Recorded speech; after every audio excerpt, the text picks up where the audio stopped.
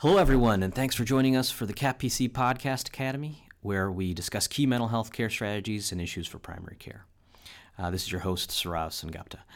This is a project of CAPPC, a regional provider for Project Teach through the New York State Office of Mental Health.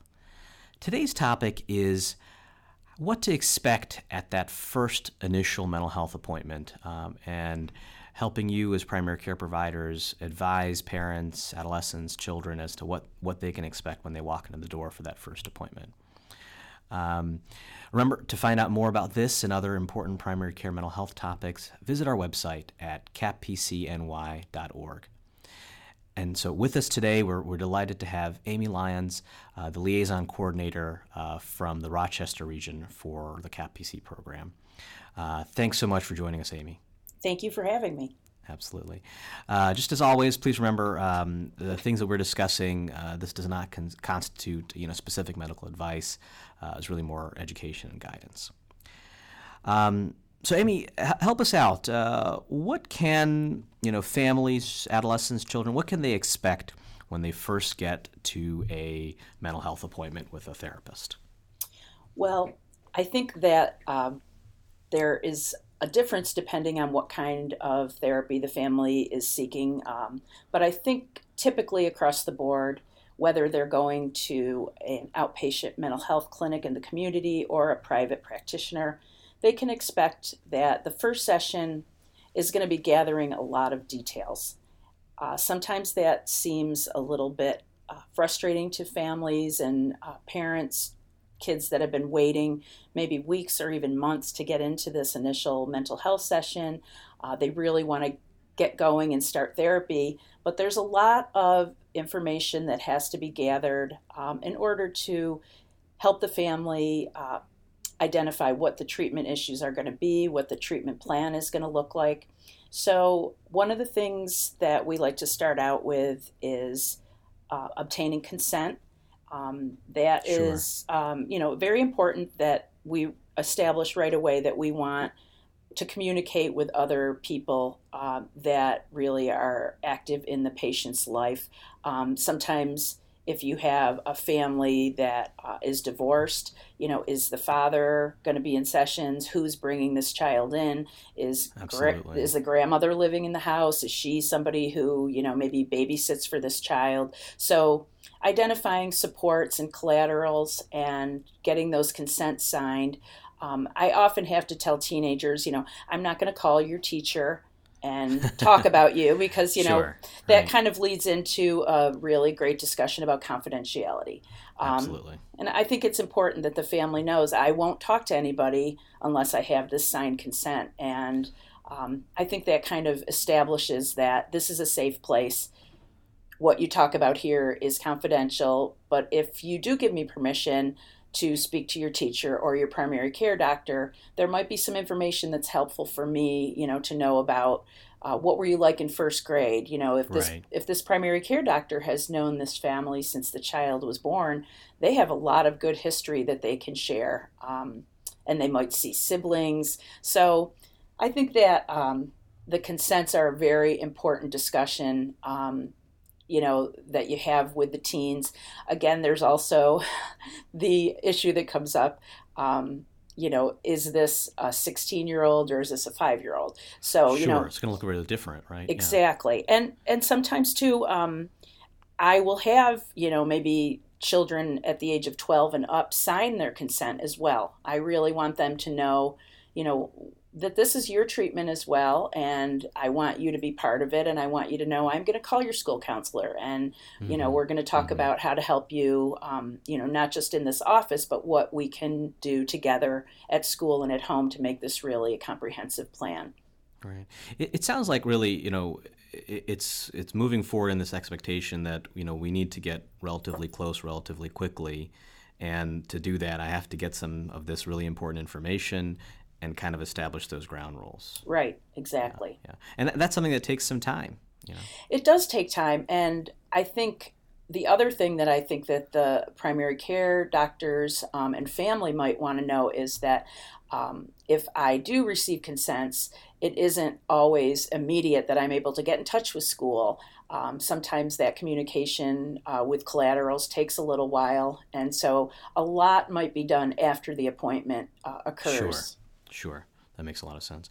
So, what's your sense of how that reality of that first appointment, how does that sort of mesh with your sense of what families or maybe even primaries expect might happen in that first appointment? Well, I think that's a great question because expectations can be very different than what really happens in an initial mental health session. Okay. You think, I'm going to get there 15 minutes early, and then we'll have an hour to really get into some issues.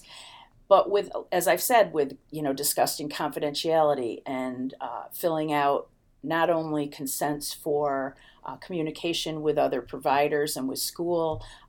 At some facilities, there might be consent for using email or electronic Sure. correspondences, and some mental health clinics actually videotape some sessions. And so there might be a lot of details that have to be discussed that might feel very different than, I want to talk about my child's anxiety. Why are we talking about all this other information? But it's very Right. important to do that. So sometimes I think the expectation for the family is that this is going to be a first therapy session, and sometimes the therapy is a very small part of that initial session. Absolutely, yeah. But I wonder, even in the analogs of sort of primary care, it's helpful to sort of have parents understand, this is like, when the doc is, listening to your child's lungs and your heart, that's part of that initial assessment to help understand what's going on. Right. Right. And that takes some time. During that time, parents can't also be telling them about lots of other things. Right. The clinician has to focus on that piece and then move on to the next. Right. Right. Yeah. So there is some multitasking going on too. I think sometimes you hand a parent a consent, and as they're filling it out, they're also trying to report what's happening. So I think sometimes if the clinician can let the parent know about what the structure of the session is going to be like, that eases their anxiety a little bit about getting to the heart of the matter. Right. That's a great point. So, there's this kind of mythical hour. For a first session, how might that hour kind of be divvied up? How might that differ from a future kind of session? Well, I think the first session, again, there's a lot to be done. There's diagnostic measures sometimes to be filled out. So I think if the clinician listens to what the parent's expectation is or what the child's expectation is, they can kind of let the family know, this is how we're going to structure the session. We're going to start with a lot of questions, and I'm going to ask you about, how did you feel in first grade? And, I sometimes say, I want to ask you questions about from when you were born right up to today. Mm-hmm. So that gives them a realization that this is going to be a big overview of, Right. Maybe patterns of behavior.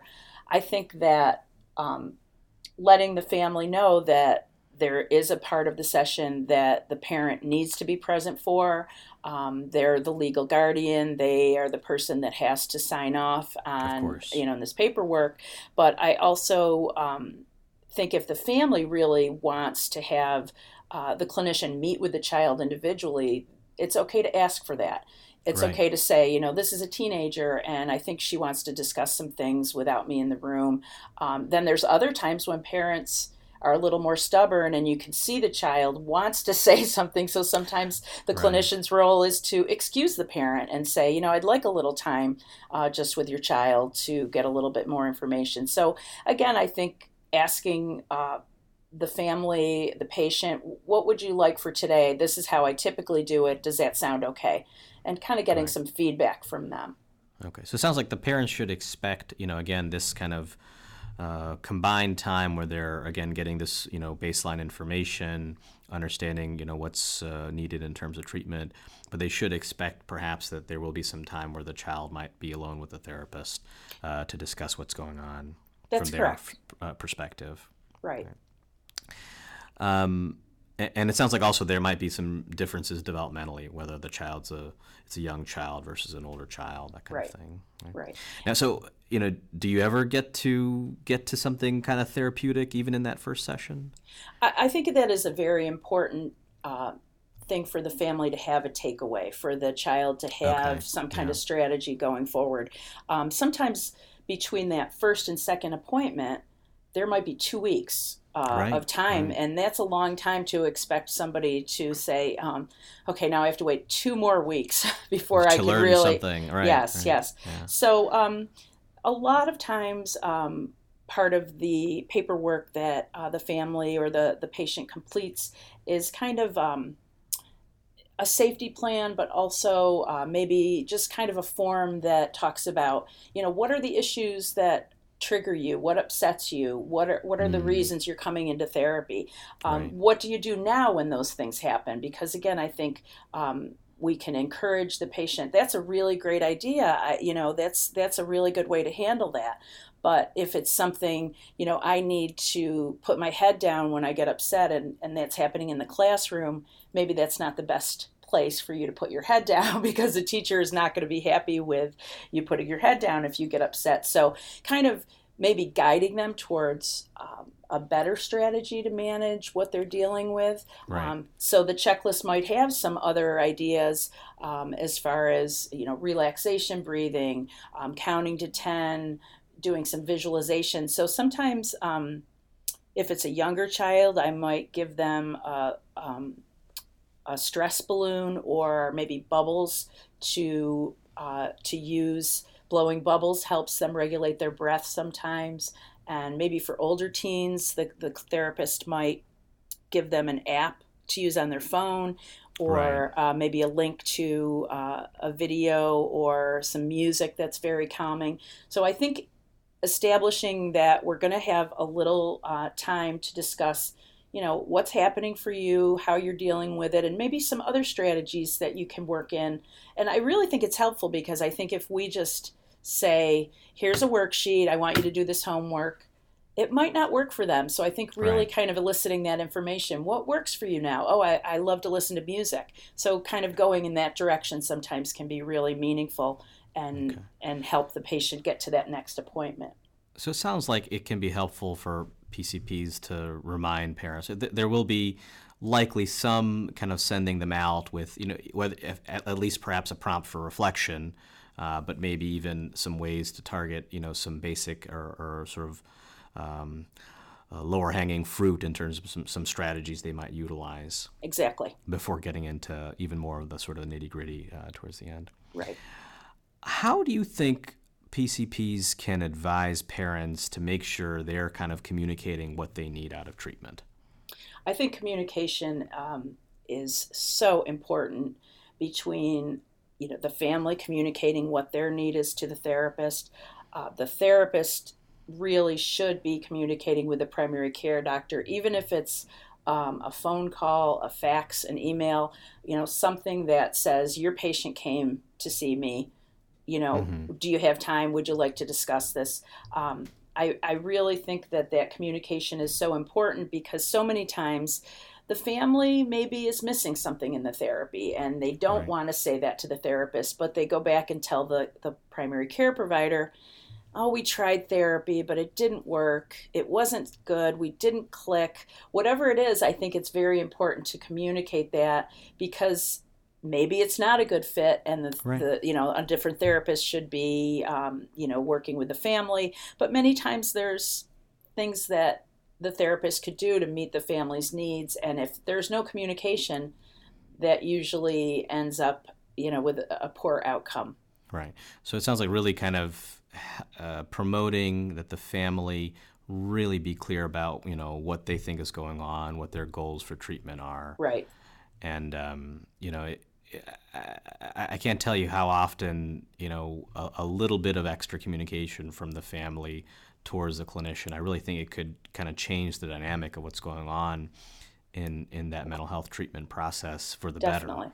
And sometimes at the second appointment, I'll start off by saying, I spoke to your doctor. And that, again, that gives the family the feeling like we're all working together.